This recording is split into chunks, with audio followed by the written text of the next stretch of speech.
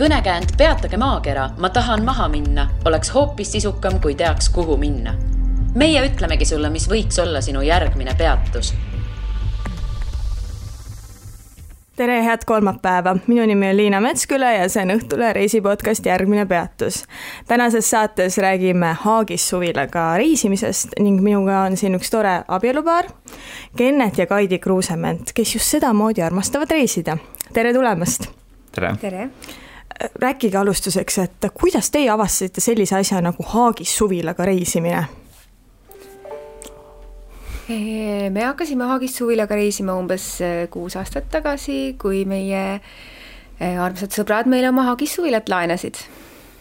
Ja lihtsalt ütlesid, et Kaidi, Kennet, võtke see ja proovige, kas teile meeldib. Või oli seal mingi story ka taga? No nad kutsusid meid sellega trippama kohe. Et võtame pere ja, või 2 pere ja lähme avastame siis Eestimaad. Ja mis teie siis mõtlesite selle kohta, et päris äge võimalus või olite nagu natukene sellised kahtlevad? Kuidas on sellega? Pigem algul, eks me olime ju teede peal ja igal pool mujal sellist nagu varianti juba näinud. Aga ja eeltööd nagu väga aega ei olnud teha, sellepärast, et kui see pakkumine tuli, et näed, meil on selline Haagis suvila olemas, millega võiks minna kuskile, näiteks alustuseks oligi Eesti saared, et võtamegi ette nädal aega Eesti saared, suuremad Saaremaa ja Hiiumaa, et järgemööda läbi käia ja sealt nagu ega meil ei oligi niimoodi, et eelmine nädal olime koos, järgmine nädal juba kõik see algas, nii et mingit ettevalmistust kui sellist ei olnud, et võtsime Haagised, settisime ennast sisse ja läkski trip lahti ja kuni tänase päevani siis. Aga mida te eeldasite, et mis teid seal ees ootab, et mis teie ettekujutus oli, et mis selles Haagises sees on ja mis need võimalused on ja kui mugav see on? Tegelikult me ei olnudki selleks ettevalmistanud või ma mõtlen nagu selles suhtes, et me ei osanudki mitte midagi ette kujutada, täpselt nii tulevad igapäevaselt meie juurde inimesed ja täpselt samamoodi nad ei kujuta tegelikult ette. Tänaseks päevaks võib-olla küsib 10 kliendist 1, et mis tal seal on ja millega ta arvestama peab. Kas teie jaoks oli see selline armastus esimesest silmapilgust, et teile nii väga meeldis see või oli see pigem ajapikku kujunev asi? Mina arvan, et see oli armastus esimesest silmapilgust selles suhtes, et seal oli nagu, et kõik need asjad on ühte väiksesse ruumi ära paigutatud, kõik see mugavus, et superlahendus ja mina arvan küll niimoodi. Kuidas sinul oli, Kaidi? No mina kujutasin ette, et see näeb välja nagu telkimine alguses. Ja. Et lähed kuskile metsa, oled oma Haagises seal ja et oledki nagu metsas, aga ma ei kujutanud ette, et see võib olla nagu nii mugav, et sul on seal olemas köök, sul on seal olemas, esimeses Haagises küll vetsu polnud, aga järgmistes Haagistes olid meil juba olemas ka WC-d ja nüüd tänaseks päevaks need Haagised, mida me rendime, on osadel ka dušš olemas, siis ma ei kujutanud nagu ette, et see nii mugav on. Ja siis teid võlubki nüüd see mugavus peaasjalikult või? Mis asi see kõige ägedam selle Haagis suvila juures on? No kõige ägedam selle asja juures on ikkagi see spontaansus. Ja, et saab olla seal, kus soovid, aga samas oma mugavusi mitte loovutades. Et ei lähe telgiga kuskile sipelgapessa ööbima. Aga räägime ikkagi, mis seal sees on, et mina ei ole mitte kunagi Haagis suvilaga reisinud. Ma olen näinud pilte, ma olen võib-olla filmides kuskil näinud, võib-olla telekast natukene, aga ega ma ei tea tegelikult, mis asi see täpselt, või ma tean, et mis asi see on, aga mis seal sees on, mis need võimalused on Haagis suvilal. Et kirjeldage natukene neid. Haagis suvilas on vastavalt siis oleneb Haagis suvilast, on magamiskohti, kas siis 3 kuni 6, 7. Seal on ikkagi korralikud sellised diivanvoodid, mis on ikkagi madratsite peal magad seal nagu normaalses voodis, saab suureks laiaks teha. Siis seal on köök, kus on gaasi peal töötav külmik, gaasipliit. kraanist voolab vesi, just nii nagu kodus, nagu täiesti tavaline köök, lihtsalt natukene väiksem. Enamus haagistes on siis olemas tualett. Tualetis on võimalus, et on seal väike kraanikauss või siis isegi luksversioonis on duširuum ja siis seal on küte ka, olenevalt siis luksusastmest. Mis siis peale nende mugavuste, mis sa siin välja tõid, mida võiks veel lugeda Haagissuvila plussideks ja võtame pärast seda ka miinused? Et kindlasti midagi ju on, mis ei ole hea ka. Et võtame alustuseks, mis võiks olla Haagissuvila valimise pluss? Plussid, loodetavasti on neid rohkem ikkagi kui üks. Mina pakuks, et plussideks kindlasti, mida tuleks valida, on voodikohtade arv. Ehk siis mida rohkem on sul voodid, seda rohkem on sul mugavust. Mugavus tähendab seda, et isegi kui kahekesi minna, et sul on nüüd 2 voodit, siis see tähendab seda, et üks vooditest võib jääda kogu aeg sul nagu voodikohaks ja teine, ehk siis need voodikohad, et täpsustada, kuidas need samad voodikohad on ka istumislauad. Ehk siis kui on 2 inimese voodi, seal on vähemalt kuni 4 inimesele istumiskoht laua taga. Kui sa selle nagu paned algasendisse, siis on ta istumiseks, kui sa paned alla, laotad pikka madratsid laiali, siis ta on voodikoht. Et ta on nagu multifunktsionaalne. Ja siis teise voodikoha või siis laua taga saad süüa, majandada päeval olla, et see pea nagu, kui sul on ainult üks voodikoht ja üks laud, siis on ebamugav, sa pead kogu aeg teda ja ütleme, et kui suure perega, siis on lihtsalt valid välja täpselt sellise voodilaua, mis sobib, et terve pere mahuks laua taha, kas siis kehva ilmaga või et ja kui veel plusse tuua juurde, ütleme, ongi see sama võimalus, et sa oled harjunud igapäevase mugavusega, siis sa tahad ka saada, et sul mingisugunegi pesuvõimalus on, kui sa seal järve ääres või kuskil oled, et käid küll ujumas, aga samas tahad ikkagi last ei pese järves, et tahad natukenegi sooja vett või niimoodi, siis on, ütleme, et on need gaasiboileri lahendused, mis on täiesti metsas asendamatud asjad, et sa vajutad nuppu ja 15 minuti pärast on sul kas soe silmapesuvesi või hambapesuvesi või pepupesuvesi, et see on kindlasti suur pluss, mugavusasjadeks võib nimetada näiteks rattahoidjaid, et kui perega minna, saad ikkagi jalgrattad kaasa võtta ja need on nagu põhilised ja kindlasti külmkapp, mis ütleme metsas sul voolu võtta kuskilt ei ole, on gaasi pealt, mis on nagu täiesti müstik, et inimesed ei saa aru, kuidas saab, gaas soojendab ju ja aga teeb külma, et nii see on ja töötab väga hästi, et need on pigem niisugused mugavused, ülejäänud on kõik hetkel mulle ei meenu midagi äkki Kaidil. Metsa sees olles kindlasti ka sääsevõrgud ja hommiku päikese eest varjab hästi pimendusruloo, mis on ikkagi selles suhtes, ka päevapäikse. Ja päevapäike, et ei läheks haagis liiga kuumaks ja nad on nagu termorulood, mis siis ei lase liiga kuuma ka, siis peegeldavad päikest. Aga kui meil on nüüd siin näiteks inimene, ütleme näiteks kuulaja mõtiskleb, et tahaks mööda Eestit võib-olla reisida, et kas ühelt poolt minna telgiga või võtta Haagissuvila? Et kui me neid võrdleme, et mis need plussid muidugi sa juba tõid välja, aga nagu, mis on sellised nagu Haagissuvila veel erilised sellised, miks on just sellega äge reisida, et me ei pea rääkima nüüd enam sellest, mis siin ainult sees on, vaid üleüldiselt. Pigem ikkagi ongi see, et telk on sul ikkagi niimoodi, et sa hommikust ärkad üles, sul on ta läbi märg, sa kuivatad, mässad temaga. Haagissuvilaga on see lihtne asi, et sa panid õhtul paika, kruttisid oma 4 jalga alla, mis on toeks sellele, et sul ei kõiguks ja hommikul täpselt samamoodi. Krutid need üles ja sõidad edasi, et sa võid auto järgi jätta, kui sa ühe öö oled, kui mitu, siis võib-olla võtad ära, aga see on nagu see mugavus, et lükkad oma kapinupud lihtsalt sellesse sõiduasendisse kinni ja kõik. et see jälle telgiga võrreldes on nagu tohutu mugavus ja sa ei pea nagu majandama ja kuivatama ja noh, ütleme, telk on üldse risk.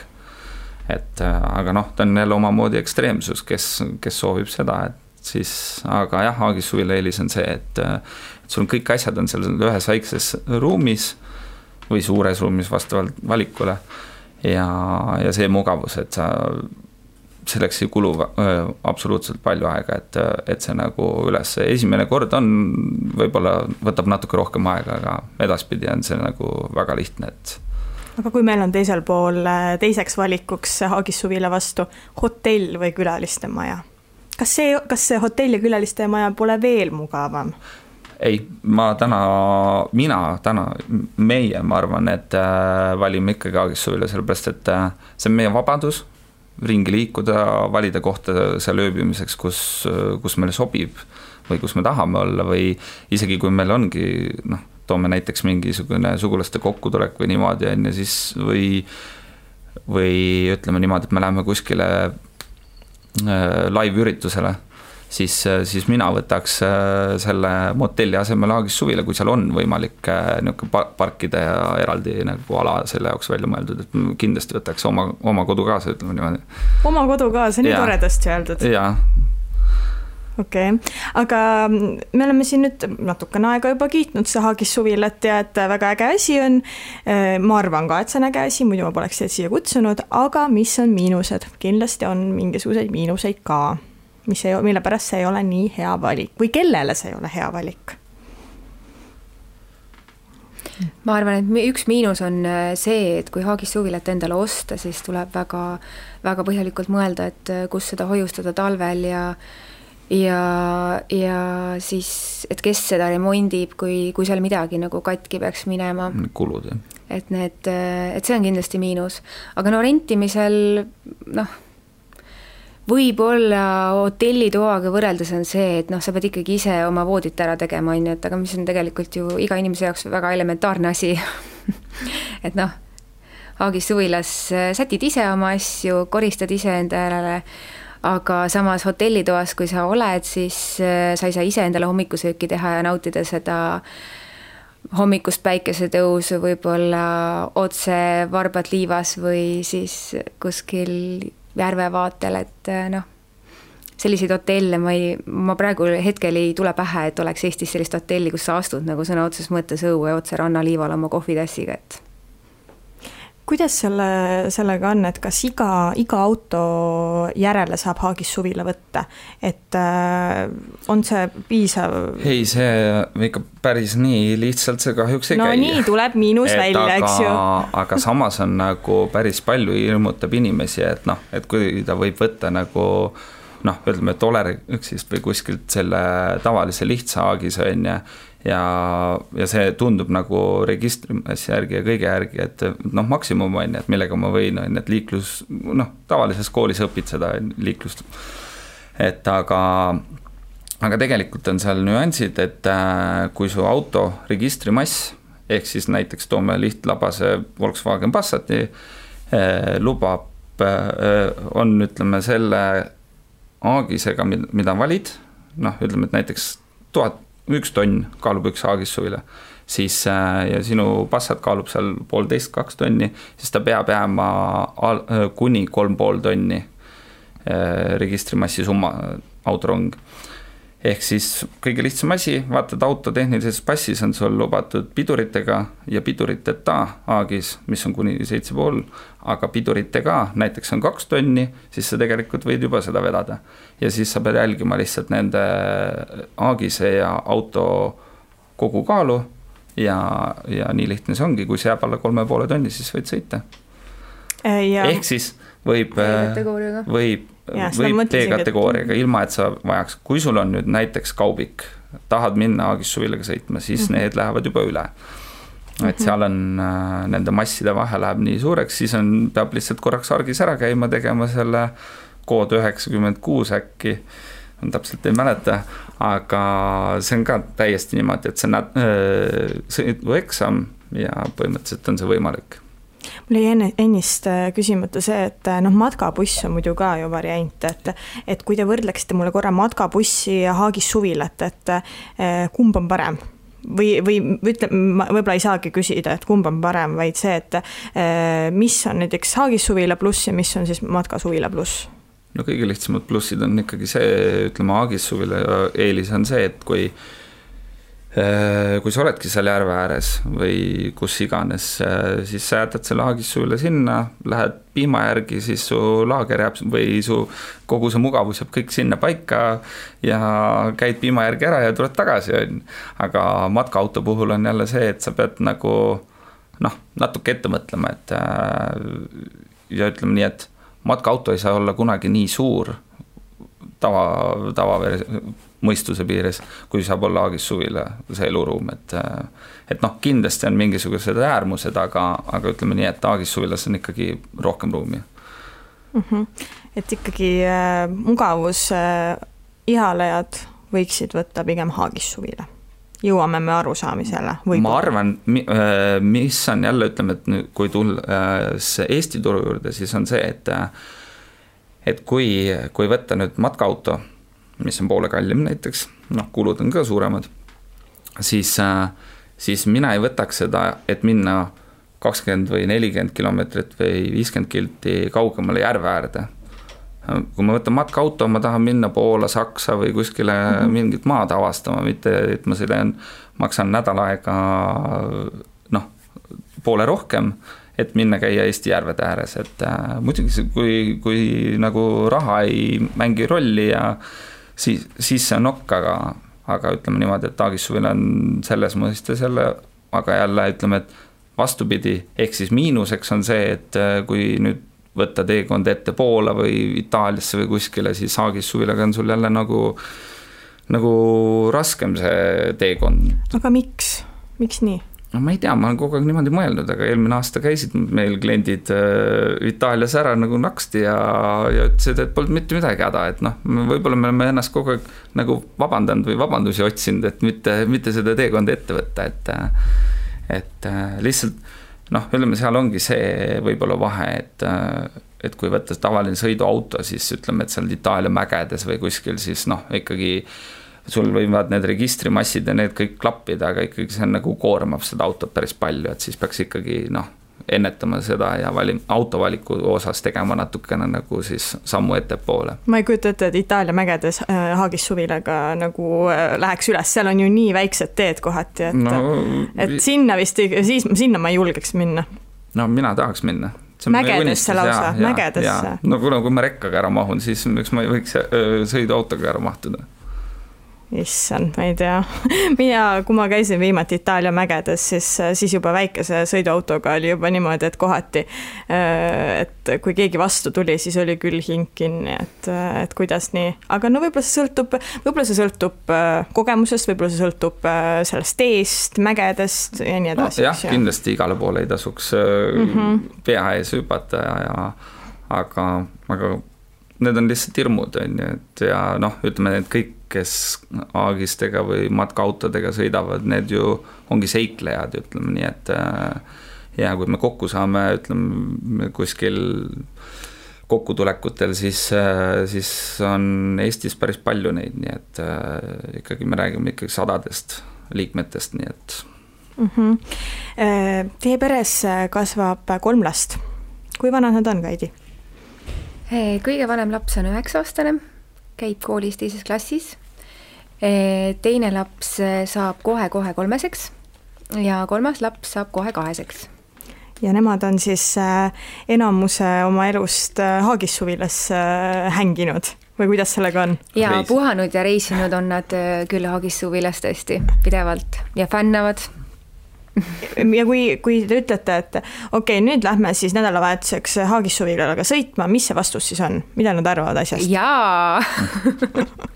Siis suurem poiss hakkab juba oma asju pakkima, vaikselt läheb viib Haagis suvila kappidesse, valib kapid välja. Mina magan siin, minu kapid on need, siia ma panen oma lauamängud, siia ma panen oma riided, tal on juba kõik organiseeritud. Aga mis siis lastele nii väga selle Haagis suvila juures meeldib?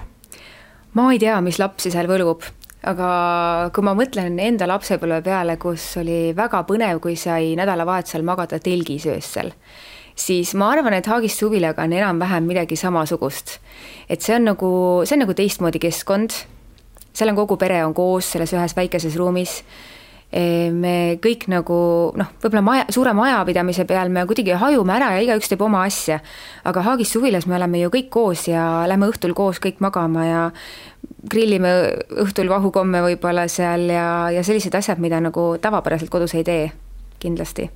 Kuidas te sinna ära mahute, et ei ole niimoodi, et teil on liiga kitsas, te võib-olla, kui on liiga kitsas, siis tavaliselt inimestel tekivad tülid? Ei, kindlasti mitte. Ma ütleks, et Haagis suvilas on pigem selline kokkuhoidmine ja üksteisega arvestamine tuleb kergemini kui kodus või kuskil, kus on palju rohkem ruumi, kuhu väikestel lastel asju vedelema jätta ja nii edasi. Et siis Haagis suvilas kuidagi igaüks nagu loomulikult juba arvestab teistega. Et see on kuidagi teistmoodi, seda ei saa võrrelda koduse keskkonnaga. Ehk siis see õpetab lastele üksteisega arvestamist? Kindlasti.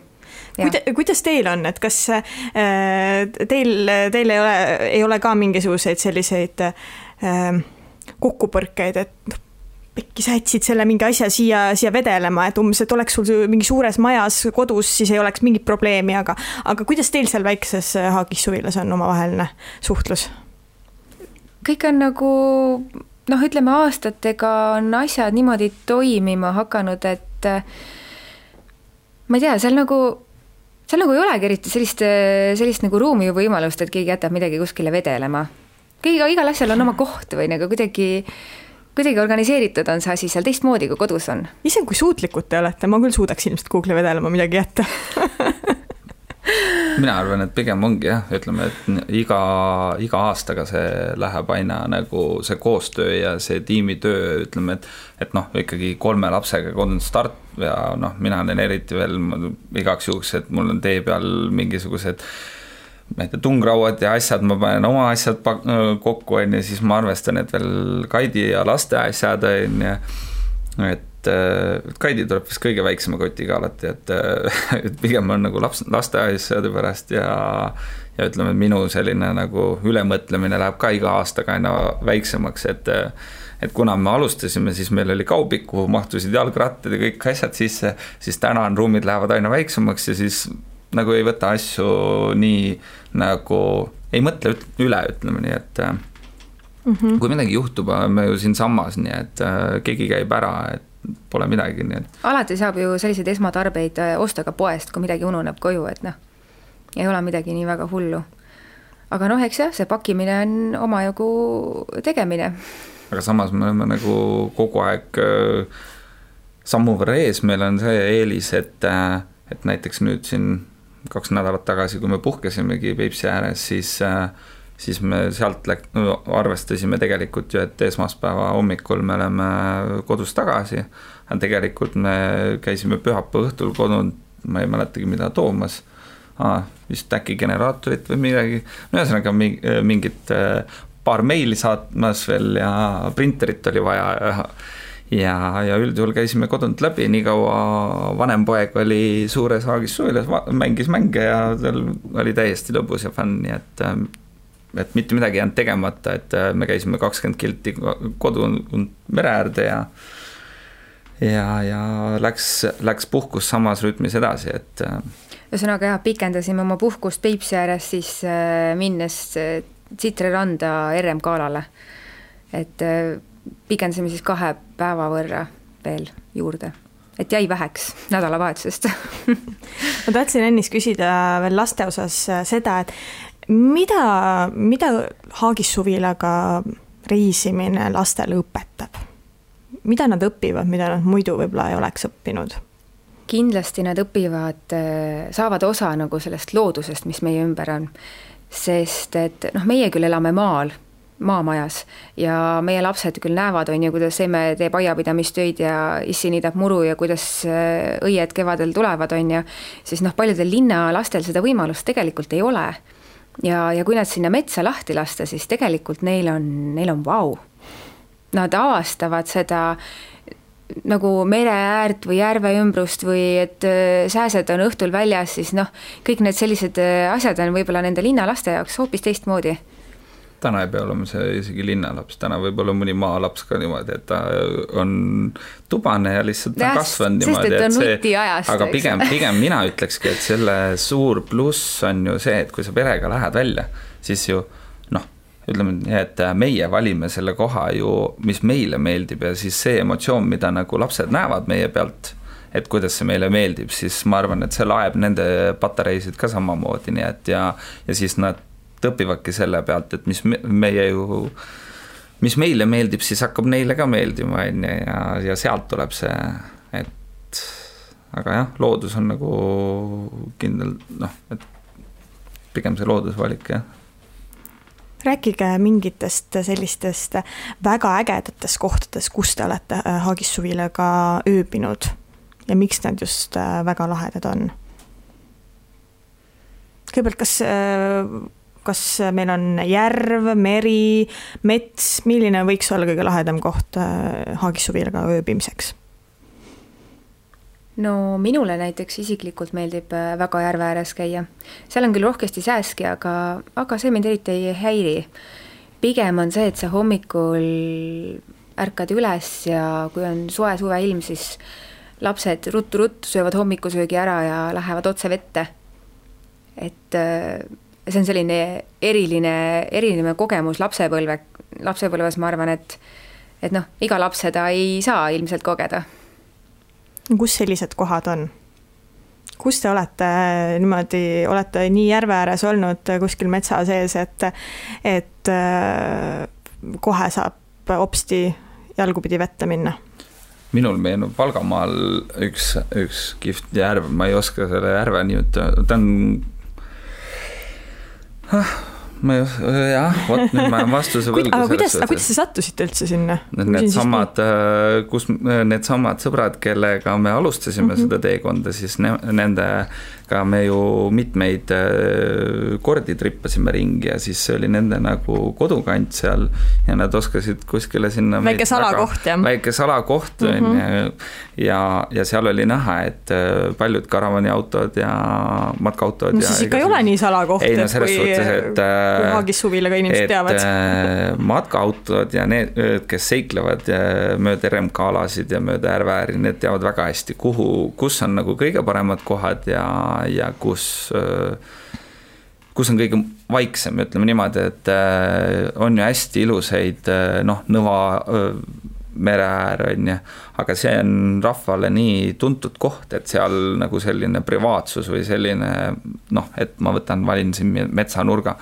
Ma kujutan ette, et jaanipäeval lähed sinna, seal ei olegi matkaautoga võimalik või Haagissuvilaga sinna pääsedagi, sellepärast et see on nii täis tikitud, ja sa ei taha olla lihtsalt kruusaplatsi peal, et aga mis siis saab, kui on plaanid sinna minna ja on nii täis ja ei saa, mis siis otsid mingi teise koha? See on täiesti tavaline seiklus selle asja juures, et ikkagi lähed, valid kaardi pealt järgmise koha, ütleme, mis on üldjuhul ikka veel lähemal on ja niimoodi kaardistadki seda kanti, et ega me võtame ka täiesti suvaliselt neid kohti, et me ei tee kunagi mingisugust niisugust suurt eeltööd, et me nüüd lähme ja võtame selle matkaklubi lahti ja vaatame, et kuhu võiks minna või midagi, et me lihtsalt täiesti täna tunneme, et võiks seda kanti avastada, et sõitsime sealt mööda või keegi midagi mainis on ja siis niimoodi tuleb, et kas või enda ümber seal, meil on need, ütleme, polügooni alad seal Aegviidu ümber, et seal on nagu nii palju järveääri, kus käia ja samamoodi on need teisel pool, mis on nagu Kuusalu poole peal, seal on Kemba ja Pärnjärv, mis on nagu täiesti, me soovitame inimesel, kui tahab järve äärde, siis see on meil 20 kilomeetrit ja põhimõtteliselt väga palju kliente lähebki sinna, tal ei ole vaja sõita Eestile tiiru peale, et sarnase järve ääres olla, aga seal on jälle see ongi see võlu, et sa oledki konkreetselt, saadki hommikul täpselt nagu Kaidi ütles, et kohvitassiga järve jalutada, et see on võimas. mis seal Valgamaal siis oli, et me enne läksime seal... oma jutuga natukene kaugele, mis eriline oli seal? Seal oli eriline oli see, et see oligi nagu niimoodi, et kui me nüüd parkisime näiteks Haagised ära, siis sa saidki nagu paralleelselt selle järvega olla, ehk siis selliseid kohti on vähe, kus sa nagu kus saad olla nagu järve kõrval, nii et sa teed akna või hommikul lahti või õhtul või et sa näed tervest tükis seda suurt järvepinda, et see on nagu asi, mida igaüks ei saa, et need, kes võib-olla Viimsi korterist merd vaatavad või majast, siis nemad näevad seda, aga kui sa sisemaal elad, siis see on nagu unistus, ütleme nii.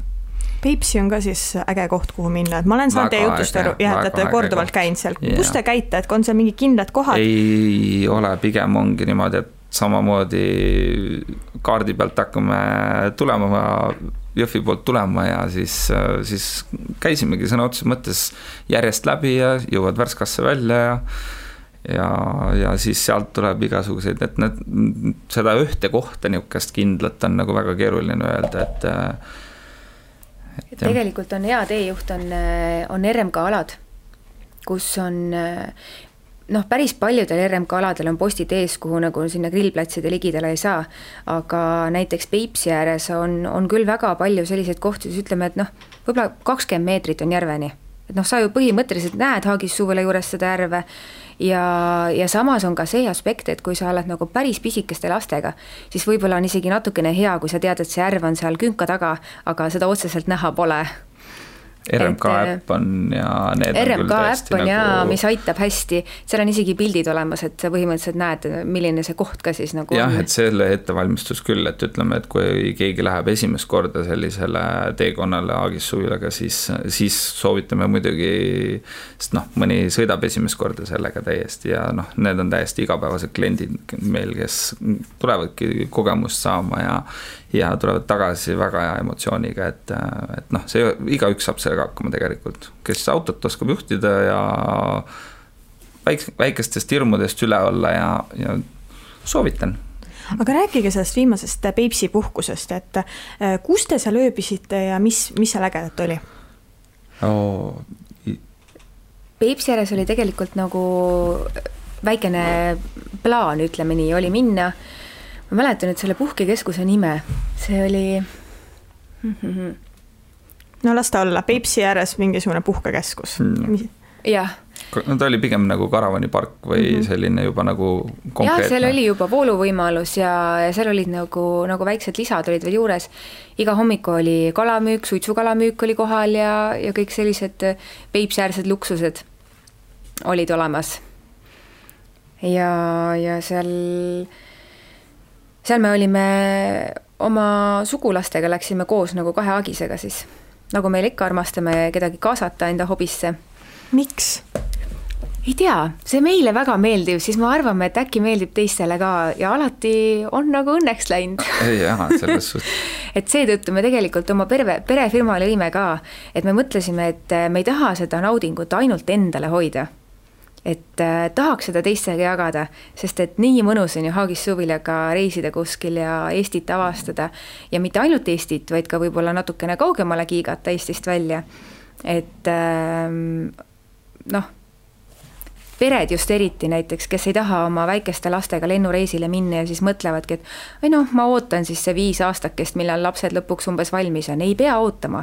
Võtta Haagissuvila ja mine puhka, selles suhtes nagu iga inimene on puhkust väärt ja vahet tegelikult ei ole, kas sa lähed sinna RMK alale, kuskile järve äärde, kuskile kämpinguplatsi. Lapsed saavad väga hea kogemuse ja ise samuti saab patareisid laadida täiega. Ja Peipsi äärde tagasi minnes, mis olite seal karavanipargis ja mis seal oli siis ägedat? No tegelikult olimegi, me võtsime endale tähendab, me proovisime oma kõige suuremat Haagist, mis on nagu 2-toaline, ehk siis juba väga palju suurem, et sellega põhimõtteliselt igaüks sõita ei saa, et kuna ta kaalub 2 tonni, sealt läheb tavaautot seda vedada ei saa ja siis oli meil seiklus omaette, et ja siis, mis me Peipsi ääres tegime, me käisime seal lossides, haagised jäid sinna parki, seal karavaniparkide eelis on see, et seal sa ei pea absoluutselt mõtlema selle peale, et kas ma julgen jätta või on see kahtlane kant või kuidas, seal inimesed ongi selle jaoks selle koha välja mõelnud ja mingil määral vastutavad, mitte otseses mõttes, aga ikkagi neil on pilk peal ja see on niisugune kinnine territoorium, teada, et sa võid päevaks ära minna või 8 ja siis me ikka käisime, seiklesime seal mööda seda Sibulateed ja kihvti kohti, täpselt nii nagu sõiduautoga oleks käinud, telgiga võib-olla aga lihtsalt õhtul tead, et näed, sa oled jälle oma kodus tagasi või päeval või mis iganes ajal, et kuidas sa aega planeerid selle järgi, et pigem jah, Peipsi oli lihtsalt sellepärast, et seal jälle vesi vastas ja niisugune kihvt, et aga Peipsi on üldse niisugust avastamist väärt, et seal on hästi palju seda mõne korraga ära ei avasta, et. Te olete käinud Lätis ja Leedus ka, et kuidas seal on Haagissuvilaga seigelda? Lätis on, ütleme niimoodi, et Läti on nagu rohkem ette valmistunud, seal on ütleme, kui me nüüd sõitagi Jurmalast ja mööda siis mere äärt, siis Lätis oli tunduvalt rohkem selliseid võimalusi parkimiseks, vee äärde saamiseks ja muidugi rääkimata sellest, et seal oli ka see nagu, ütleme, kodurahu või ütleme nii, et öörahu ja kõik niisugune nagu oodati sind. Leedu oli kuidagi nagu niisugune, et see on töö, teeme ära, olete siin, täna seal ja tahad ju, et kui sa kuskile lähed, mis on nagu selle jaoks, ütleme karavanipark, siis seal peaks olema nagu, need inimesed peaks tahtma seda asja teha, mitte niimoodi, et ma olen täna 8-5 tööl, siis hakkab järgmine vahetus.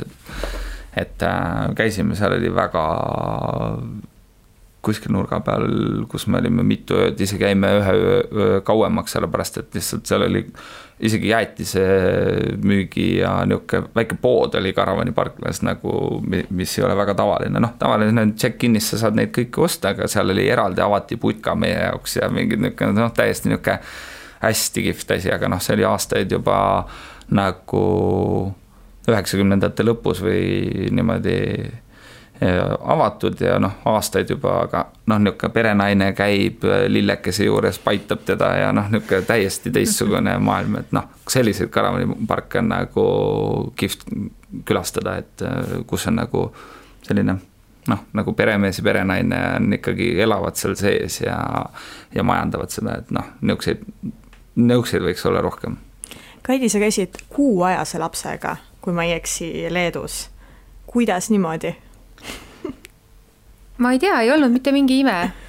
Ma pigem arvaks, et 6-ajase lapsega võib-olla pigem istud kodus.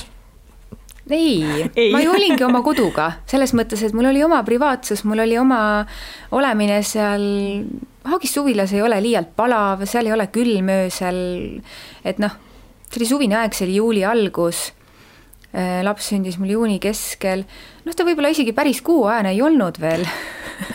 Põhimõtteliselt otse sünnitusmajast Haagissuvilaga reisima. See on juba teine laps ka, vaata, siis on natuke juba kogenum ja ei ole mingisugused sellised hirmusid eriti enam, et Haagissuvilas saab ju vabalt pikutada ja imetada ja see 6-ajane imik ju põhiliselt ainult magab, et temaga saab ju käia ja olla. Et lihtsalt ainukene mure, mis selle sõitmisega oli see, et ta ei oleks piisavalt väga kaua nagu turvahällis, et siis pidi hästi hajutama seda sõitu.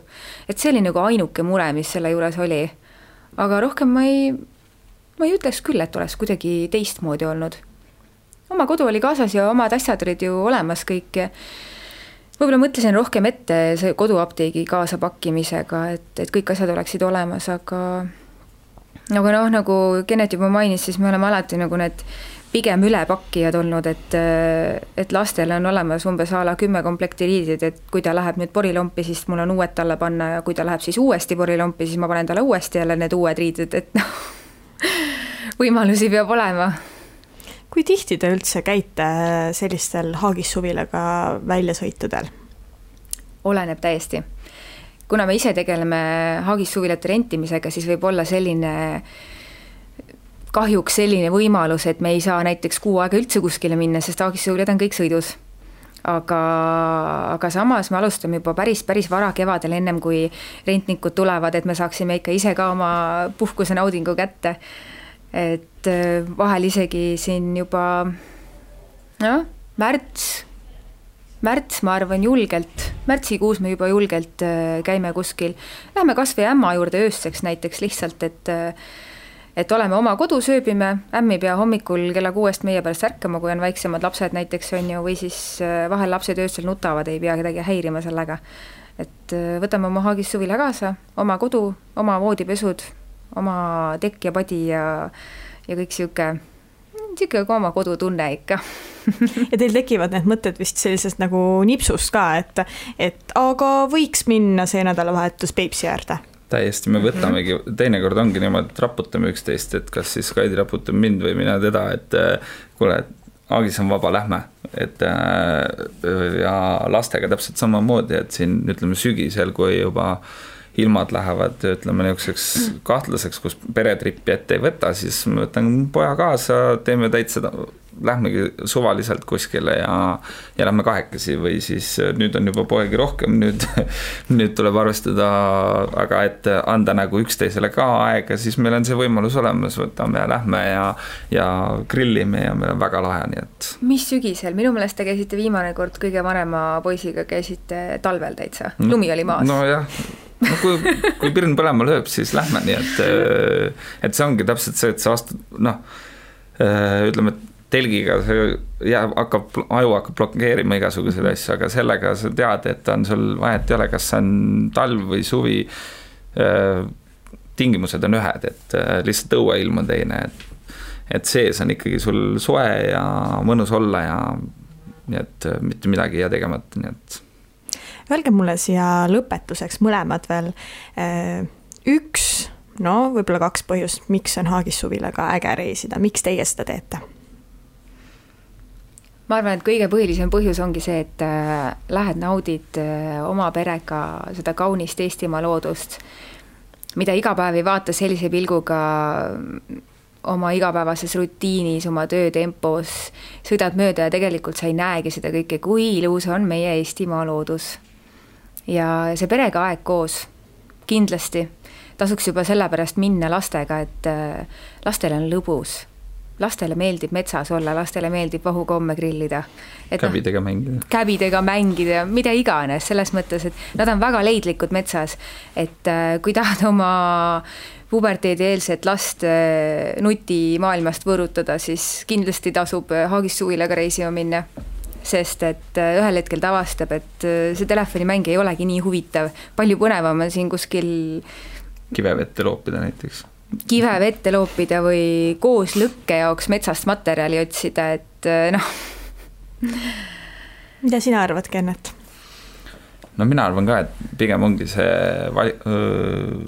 vabadus lihtsalt välja lülitada ennast igapäevasest, kõik asjad maha unustada meelega, pean silmas nagu tööd ja kui on kodukontorid ja niisugused asjad, et mitte, et kui sa sõltud neist, siis loomulikult võtad kaasa, et sul oleks mugavam teha ja teine keskkond, et võib-olla see on, mina näiteks unistan, et mul oleks selline töö, et ma saaks minnagi ja kuskil järve ääres, et see on täna olen järve ääres, teen oma kodukontorit, homme lähen, sõidan kuskile, ma ei tea, pankranniku peale või kus iganes, täiesti ekstreem võimalused, et aga jah, see vabadus ja lihtsalt see, et sa saad rutiinist välja, see on suur pluss selle juures.